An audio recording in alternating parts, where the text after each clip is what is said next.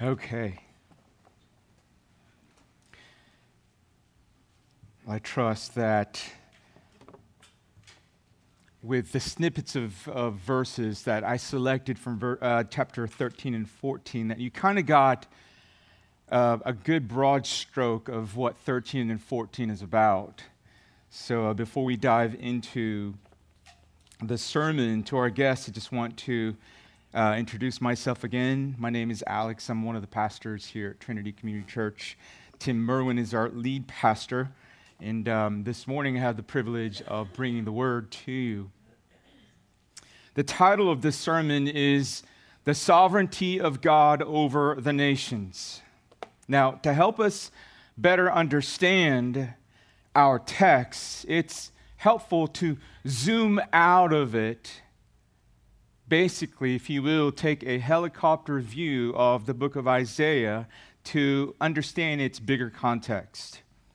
So textually speaking, here's one way that we can look at the landscape of the book of Isaiah. In chapter 7, we saw the refusal to trust in the Lord. King Ahaz trusted in Assyria instead of Yahweh.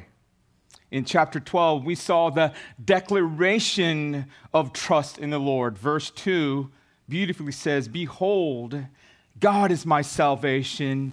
I will trust and will not be afraid, for the Lord God is my strength and my song, and he has become my salvation."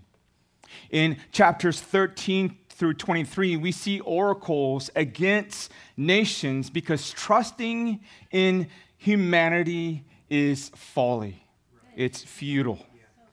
In chapters 24 through 27, we see general statements of God's sovereignty in the world. In chapters 28 through 33, we see woes against those who trust in Egypt rather than Yahweh, the Lord. In chapters 34 through 35, we see graphically pictures and contrasting results of the two trust. If you trust in man, then you will be destroyed and you will become like a desert. If you trust in the Lord, then you will flourish and be like a garden. In chapters 40 and 50, we see one of the key themes in the book of Isaiah, and this is it. It's God's unmerited favor that motivates us to trust in him. Well, with that brief overview, let's pray and let's ask the Lord for help. Yes. Father, we thank you this morning for your divine, inerrant, sufficient, all-authoritative word. We thank you that we get to hold that in our hands, on our laps, in our devices. And Father, we confess that in our finiteness, we are limited in understanding and therefore beholding the wondrous works of your law. We pray now and ask you to open our hearts and our minds and our souls to your powerful word, that it may accomplish its intended power to transform. Father, I pray that you would sanctify your church by the washing of your word.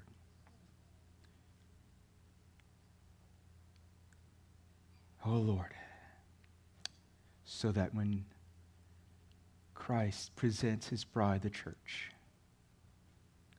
back to you, that she will be found holy and blameless, without spot and wrinkle, or any such thing. For your glory alone, we ask you that you would do this.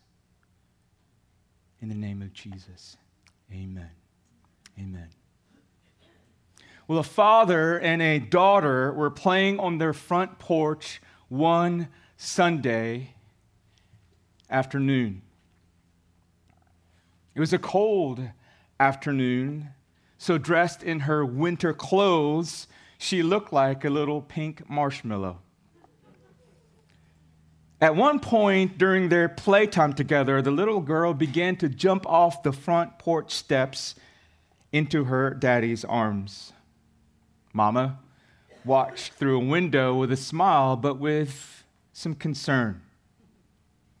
However, the father's sure-handedness was matched by his love for his daughter.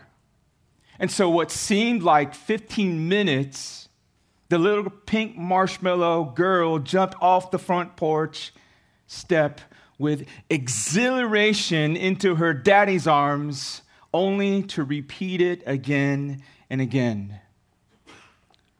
This little girl trusted her daddy because her daddy demonstrated over and over and over again that he's got her.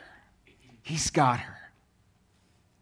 The father let this continue because he wanted to teach her that one day when she gets older, that she can trust him.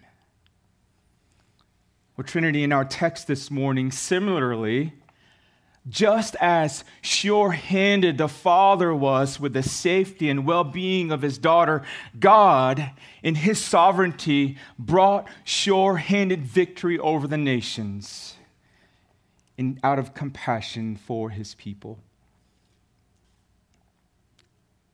Here's the overarching theme of the sermon this morning. God is sovereign over all things, and his purposes are good. Therefore, church, let us place our complete trust in him. He's sovereign over all things, not just over the nations. And his purposes are good for us in our lives. Therefore, let us put our complete trust in him. Now, there are 5 lessons that I want to draw out of these 2 chapters. And here's the first one. Pride comes before destruction. So notice in chapter 13, it begins with an oracle concerning Babylon. Actually, if you look at chapters 13 and 23, you will see oracles after oracles against multiple nations. At a glance, through these chapters, one can walk away thinking these oracles are all just about announcements of judgment to these nations.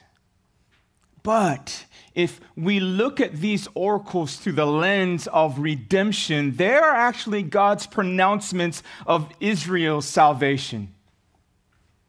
You with me, church? Notice the word wrath in verse 9 and 13 of chapter 13. Here, we see Isaiah show us again, he shows us again that the wrath of God is good and holy. When the Babylonians conquered, exiled, and enslaved the people of God, when the day of the Lord came, listen to Isaiah. He says, it came with cruelty and wrath and fierce anger to make Babylon the land of desolation and to destroy its sinners from it. Why did God bring upon destruction to Babylon? Because of his compassion for his people and because the Babylonians were a proud and arrogant people. Look with me at verse 11. I will punish the world for its evil and the wicked for their iniquity. I will put an end to the pomp of the arrogant and lay low the pompous pride of the ruthless. Look with me at verse 19. And Babylon, the glory of the kingdoms, the splendor and the pomp of the Chaldeans will be like Sodom and Gomorrah when God overthrew them. In verse 11 of chapter 14, look over to chapter 14, verse 11. Your pomp is brought down to Sheol, the sound of your harps. Maggots are laid as a bed beneath you, and worms are your covers. This oracle is not so much about Babylon as it is more about what Babylon represents. Pride and human glory. Raymond Ortland Jr. in his commentary of Isaiah says this: Babylon is a biblical code language for the entire social construct of human defiance toward God.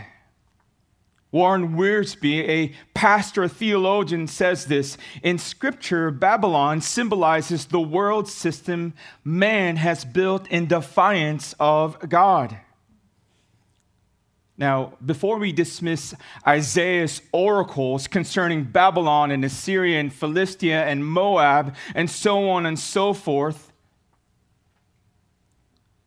because we are far removed from the Old Testament world, let's take a closer look at the wording in verse 11. Would you look with me at verse 11, chapter 13? It says, I will punish the world for its evil. I will punish the world for its evil. And the wicked for their iniquity. I will put an end to the pomp of the arrogant and lay low the pompous pride of the ruthless. God punished Babylon, but verse 11 says that he will punish the world for its evil and the wicked for their iniquity.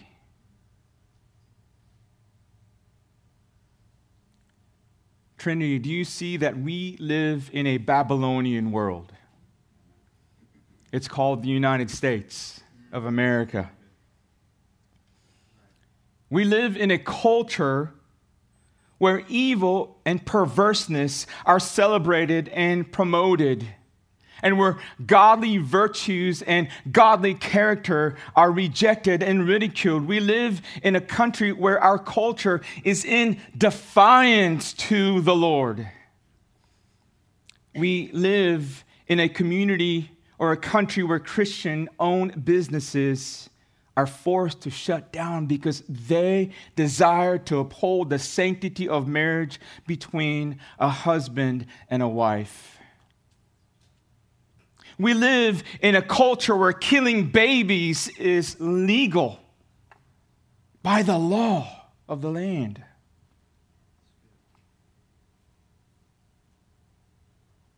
So as Christians, as brothers and sisters in Christ, as believers, how is it possible to live in this country without paying injustice with injustice? As Christians, how can it be possible to not repay violence with violence? How can we keep from being vengeful toward those who have wronged us and have dealt unjustly against us? How do we engage the anger on social media and the anti-Christian sentiment? Well, I want to submit to you one way. It's by choosing to see that God is sovereignly in control over our culture and that He is working in our midst with a good purpose. I hope to persuade you with this in this sermon. Now, think about this, church. It's easy to become disenchanted with God when we read chapters 13 through 23 because all we see are oracles and oracles and oracles against wicked and prideful nations and arrogant nations. Let me ask you this. This is actually an exegetical exercise that pastors use whenever they're trying to exegete the meaning of the word. What would you think of God if chapters 13 through 23 were cut out of the book of Isaiah? Remember, chapters 13 through 23 are judgments against the arrogant, prideful nations and the threat of destroying God's people. What would you think about God if those chapters were taken out of the Bible? Wouldn't you think that God in the Old Testament was unjust because He allowed wicked and prideful nations to go unpunished when they sought to destroy God's people? Chapters 13 to 23 is there to show us that God is just and he will punish those who are evil. And as a result, the judgment against the ungodly nations helps us to trust God and to refrain from anger and frustration. Isaiah, the book of Isaiah, helps us to not revile when we are reviled. The Word of God helps us to deal with integrity in all of our dealings, even when we know that others are dealing dirty. The oracles of God helps us to respect when we are disrespected. One day, God will intervene and he will repay evil deeds with justice. How long do we have to wait? Isaiah says in verse 6, "Wail for the Lord, for the day of the Lord is near." How certain is it? It says, as destruction from the Almighty, it will come. Who will come to judge the defiant culture that we live in? Jesus will come, and God will judge the defiant culture through him. So for now, how should the church's conduct be? Romans 12, verses 17 through 21 says this: "Do not repay anyone evil for evil. Be careful to do what is right in the eyes of everyone. If it is possible, as far as it depends on you, live at peace with everyone.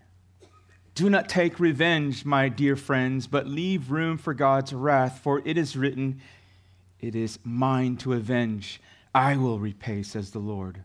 On the contrary, if your enemy is hungry, feed him. If he is thirsty, give him something to drink. In doing this, you will heap burning coals on his head, and do not be overcome by evil, but overcome evil with good." Trinity, this is our reasonable act of worship. This is how we are to offer ourselves as a living sacrifice in light of the gospel. Church, we may not be able to control the world's evil and defiance, but God is in control of the world and its evil. Do you believe that to be true? We may not be able to control evil, but we can control our conduct. You see, overcoming evil with good in this fallen world demonstrates that we are indeed trusting in the Lord. Listen, when we trust God in everything, in every situation, we can have peace in the midst of turmoil. When we trust in God, who is sovereign over everything, we can have confidence in the future, even if it seems bleak and dismal. When we trust God completely, there is freedom because we know that his promises are true and will come to pass. You see, Yahweh was not only the God of mercy and grace to his people in the Old Testament. He was not only the God of justice against the evil and wicked nations back then, but he is also the God of mercy and grace to us today, church. He's also the God of justice against defiant cultures. All the evil nations will not be partially destroyed. They will be completely destroyed in the day of the Lord. That's our hope in the midst of a defiant culture. We overcome evil with good, and we leave the rest up to God. Now, I want to share with you a pastoral concern. Knowing this shouldn't motivate us to cheer and celebrate the destruction of the wicked and the evil. Knowing that God is just should motivate us, church, to pray for them, for God's mercy and for his grace. You see, by God's grace, we were at one time defiant against God, and he bestowed mercy and grace and compassion toward us. Knowing this, church, should lead us and motivate us toward missions and evangelism. Lesson 1, pride comes before destruction. Lesson 2, earthly kingdoms will fall. Look with me at verses 19 through 22. In Babylon, the glory of kingdoms, the splendor and pomp of the Chaldeans will be like Sodom and Gomorrah when God overthrew them. It will never be inhabited or lived in for all generations, and no Arab will pitch his tent there. No shepherds will make their flocks lie down there, but the wild animals will lie down there, and the houses will be full of howling creatures. Their ostriches will dwell, and there wild goats will dance. Hyenas will cry in its towers, and jackals in the pleasant places. Its time is close at hand, and its days will not be prolonged. In 689 BC, the kingdom of Babylon was completely destroyed by the Assyrian army, by King Sennacherib and the Assyrian army. It was completely destroyed. After the city declined, soon it was no more, and Isaiah's prophecy was fulfilled because the nation was never rebuilt. Kingdom was never rebuilt. That's how these things came to be in the Old Testament. You have a country that gets conquered by another country. They level everything down and build on top of that ruin. And then the next country will come and conquer and level everything down and build on top of that. And that's what happened with this nation of Babylon. It was never rebuilt. The kingdom of Babylon. How about you, church? Are you building a kingdom here on earth? I want to submit to all of us that we are all building a kingdom. The question is, what kind of kingdom are you building? Is it an earthly kingdom or is it a heavenly kingdom? Is it your kingdom or is it God's kingdom that you're building? As Christians, I want to challenge us today. Don't get caught up in the temptations and the splendor and the pomp of building an earthly kingdom. It won't last. They're going to fall. So, what is an earthly kingdom? I think an earthly kingdom could be a nice, big home. It could be a successful business. It can be a successful career. Now, please hear me. If God has blessed you with the financial means to purchase a nice home or build a nice house, there's nothing wrong with that because God bestows blessings upon us for us to enjoy. The Bible does not say you shall not build or buy a new home or build a successful career or a successful business, but it does say let God's kingdom come and let his will be done. See, church, Trinity, what I'm discouraging us from is becoming those who only build an earthly kingdom. Instead, if God has blessed you with a nice home or a successful business, then use it as a leverage to increase God's kingdom. Now, a nice home doesn't necessarily mean big and plush with all up-to-date appliances and furniture. It could simply be a comfortable home. I love it when brothers and sisters in Christ open up their homes to people where others can gather in their home and experience God's love, grace, and mercy. Where others can hear of the good news of the gospel, where the gift of hospitality is practiced, and where God's kingdom is built up. Let me ask you this, community group leaders, or if you host a community group in your home, do you invite your neighbors near your home? This is why we call it community groups, because we meet in communities for the purpose of evangelizing our neighborhood. Now, you don't have to be hosting a community group. Most of us own a home. How are you reaching out to your neighbors who are unbelievers, who are unchurched, for the glory of God and for their salvation? Let's not build earthly kingdoms, church. They will fall. But God's kingdom will last. That's the third lesson that we can learn from this passage. Moving on to chapter 14.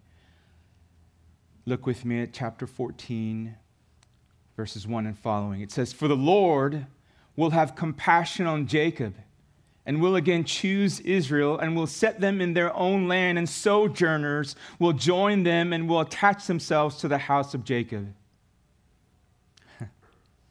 Isn't it glorious that in the middle of pronouncing oracles against these proud and arrogant nations, that God is setting apart a people for himself? It's a glorious thing in the middle of destruction. If you lived in Judah back in the day and you read this would have given you hope. This would have given you hope for the future. Listen, by bringing destruction upon Babylon, well, its destruction was giving a way to Judah's salvation. Why does God remain faithful toward his people who did not trust in him? Because God loves them. Why does God remain faithful toward you when you don't trust in him? Because God loves you. He remains faithful toward you because he wants to restore you when you don't trust in him. He remains faithful toward you for his glory and for your good. Is that me?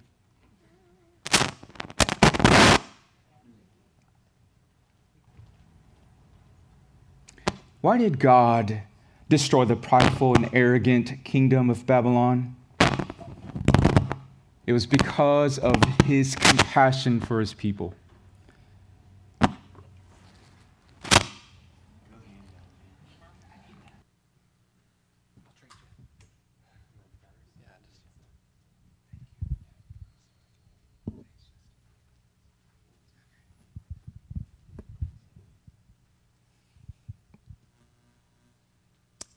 Why doesn't God just wipe out Jacob completely when Jacob rejected God's offer to protect them from the threat of the attack of the neighboring enemies? Why doesn't he just wipe the rebellious people of God? Because God is faithful to his promises to bless the nations through Jacob. Even though God disciplined his sinful people with the rod, he didn't abandon them. Why? Because he chose them to be the people to carry out his Abrahamic covenant. Through the remnant of Jacob, our Lord and Savior Jesus Christ came to bring us good news of the gospel that can save the world from the fallenness of sin. And today, he chose the church to carry out his Abrahamic covenant, to bless the nations with the gospel that will ultimately deliver them from Satan, sin, and death. And with our obedience and with the help of the Holy Spirit, we have the privilege, church, to be part of God's redemptive history. Church, God's kingdom will last forever, and he is worthy of our trust. Look with me one more time at verse 1 in chapter 14. For the Lord will have compassion on Jacob and will again choose Israel and will set them in their own land, and sojourners will join them and will attach themselves to the house of Jacob. Did you notice that sojourners joined the people of God and that they attached themselves to the house of Jacob? The Bible uses the word sojourners to mean strangers, aliens, newcomers that lack inherited rights. Trinity, remember formerly we were strangers and aliens, and we were separated from Christ. Ephesians chapter 2, verse 12 says this: remember that you were at that time separated from Christ, alienated from the commonwealth of Israel, and the strangers to the covenants of promise, having no hope and without God in the world. We were at one time sojourners. We were at one time strangers to the covenants of good promises. We were aliens. We lacked inherent rights to God's promises. Listen to verse 13. But now in Christ Jesus, you who were far off have been brought near by the blood of Christ. Church, there are still people whom God has chosen to be saved, who are still separated from Christ, who are still alienated from the riches of the gospel, who are still strangers to God's good promises, who have no hope and without God in this world. Let me ask you this, church. How can the sojourners among our midst join us? Here's what you and me can do. By giving thanks to the Lord, by calling out His name, by making known His deeds among the peoples, by proclaiming that His name is exalted, by making known the glorious and mighty acts. Trinity, I ask you this: how are you doing in evangelism? How are you sharing the good news of the gospel with the sojourners among us, the strangers and aliens?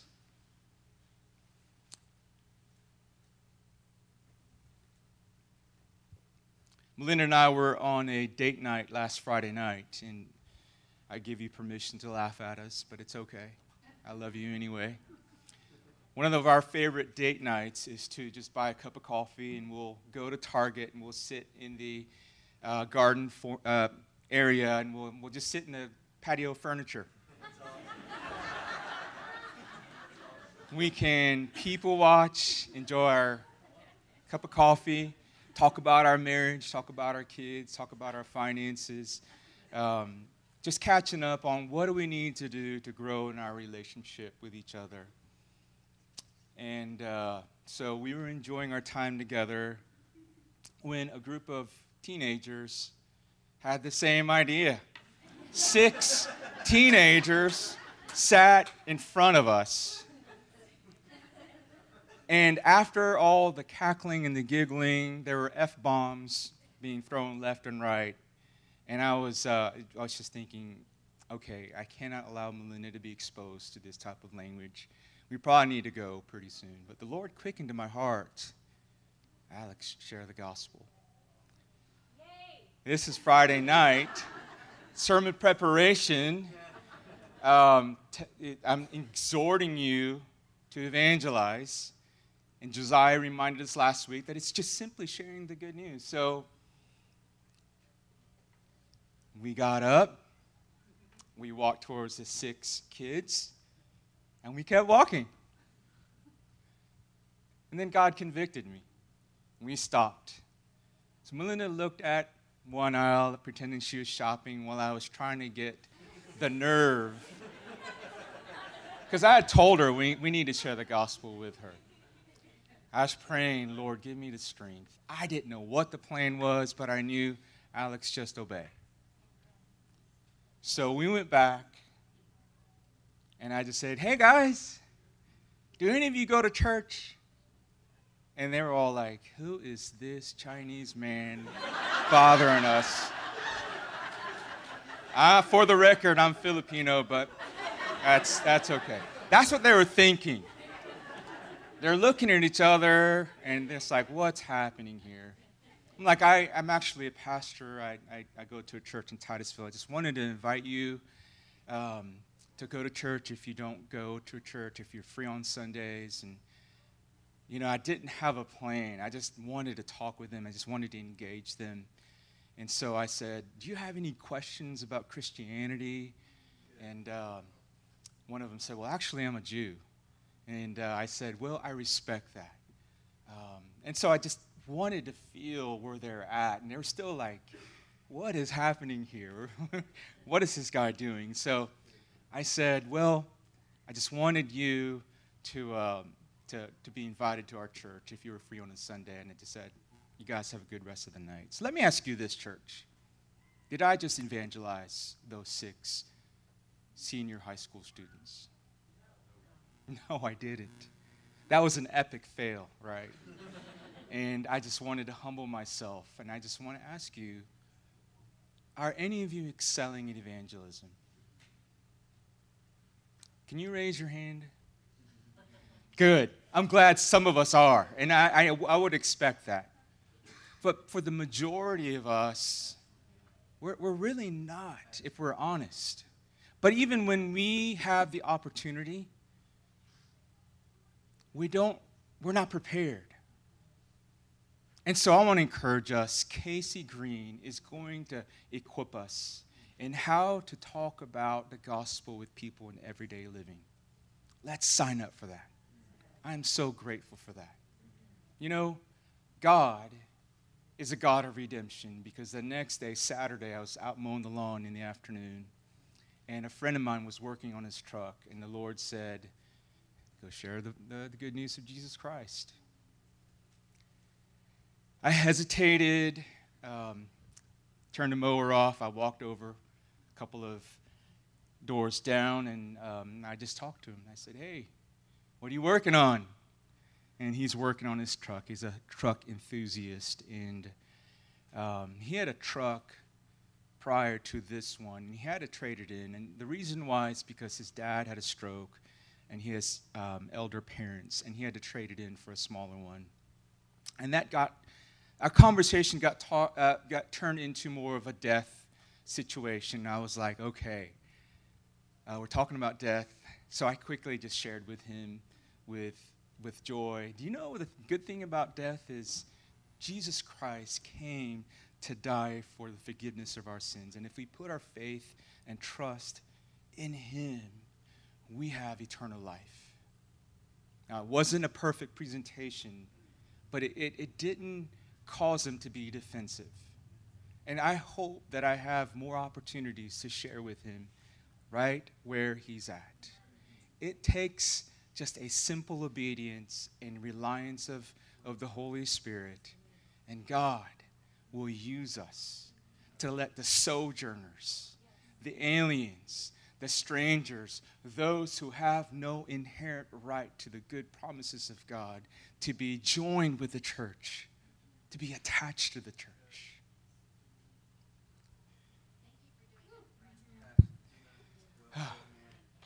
That was hard. Where are we at? We're at 37 minutes. All right. The fourth lesson that we can learn from this is people make lousy kings. People make lousy kings. Look with me at verses 13 and 14 of chapter 14. Listen to what the king of Babylon said of himself. You said in your heart, I will ascend to heaven above the stars of God. I will set my throne on high. I will sit on the mount of assembly in the far reaches of the north. I will ascend above the heights of the clouds. I will make myself like the Most High. As a result, because of his pomp and arrogance, God cut him down and brought him down to Sheol. Church, people make lousy kings. You and me, you and I make lousy kings. We all have the propensity to be kings. We all want to be rulers in our own kingdoms. We want to be served. We even have servants. They're called our children. We want everything to rotate around us. We want everything to be done in our own way. We are inclined to a mentality of entitlement. We want to rule over the people around us. We even have modern thrones. I have one. It's called a recliner. But when the people that we want to rule over act in sinful defiance, how many of us are willing to lay down our lives for them? There was only one king who did that. The King of Kings, the King of the universe, laid down his life to save a sinful people from the wages of sin, which is death. And his name is King Jesus, and he is the Lord of our lives. His rule over us is holy and just and good and merciful and kind and compassionate. Oh, church, let us dethrone ourselves and let us enthrone the rightful king. That's right.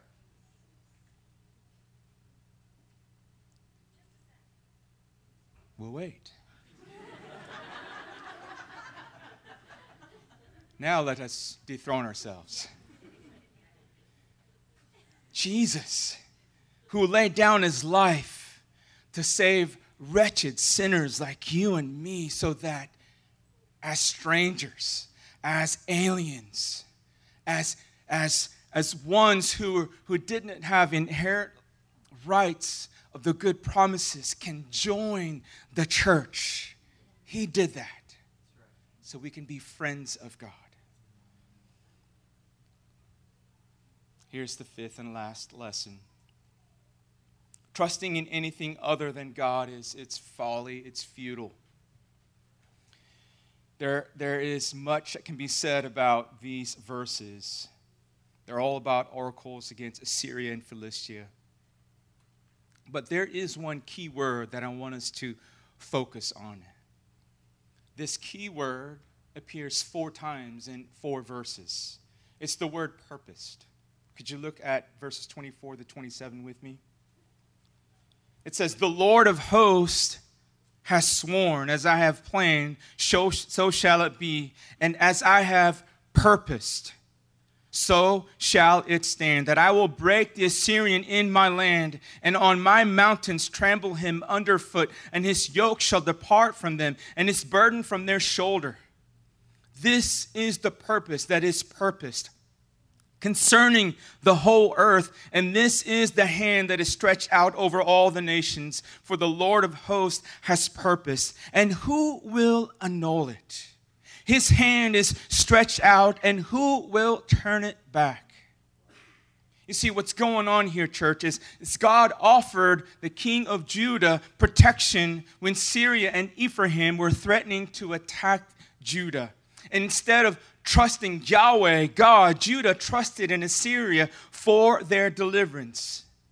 Therefore, God's purpose for Judah was to discipline them with the rod of Assyria. And because Assyria was a prideful and arrogant nation, they wanted to annihilate Judah completely. But out of love and compassion, God will destroy Assyria because of his love and compassion for his people. Here's what else is going on here is after the death of Ahaz, King Ahaz, the king of Judah, Judah was weakened, and their neighbor Philistia thought that they could conquer Judah. But not so with God's purpose. Because he is committed to his people, because he loves his people, because he is compassionate towards his people, Philistia will be destroyed also. You see, God's purpose for his people is good. Trinity, God's purpose for you is good. Do you believe that?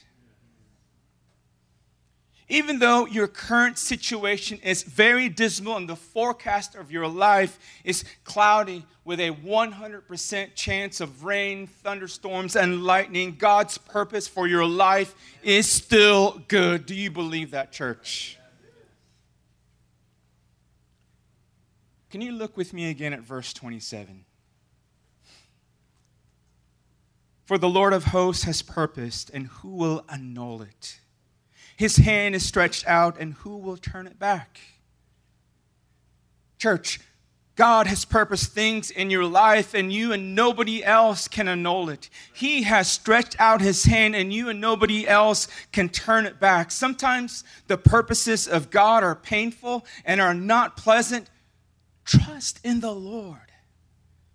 Why should you trust in the Lord? Because he is with you in all of your trials and sufferings of your life. God said, "Fear not, for I am with you." He will never leave you nor forsake you, and he is working out his good purposes in all of your suffering, in all of your trials. Listen, sometimes it may feel like God is distant and that he's not answering your prayers, and you don't feel his presence. He's not distant, church. He is right there with you to comfort you when you call out his name. Who else can you trust in for your deliverance? What else can you trust in for your deliverance? Trinity, trust God. In conclusion, look with me at verses, or just verse 32, part B, the B part of verse 32 there. The Lord has founded Zion, and in her the afflicted of his people find refuge.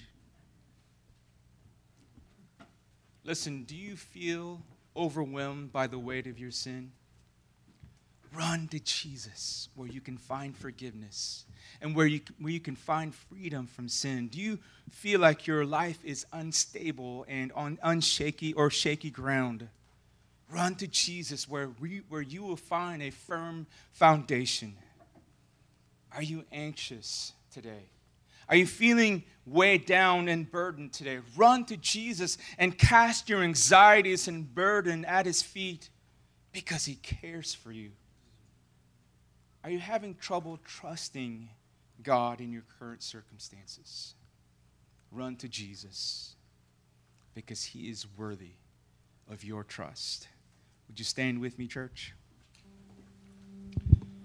Let's pray.